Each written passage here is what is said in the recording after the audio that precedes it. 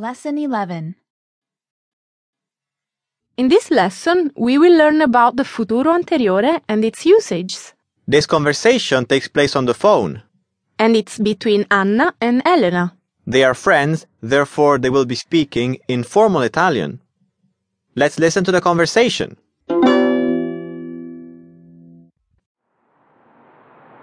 Pronto? Ciao. Allora, siete pronti?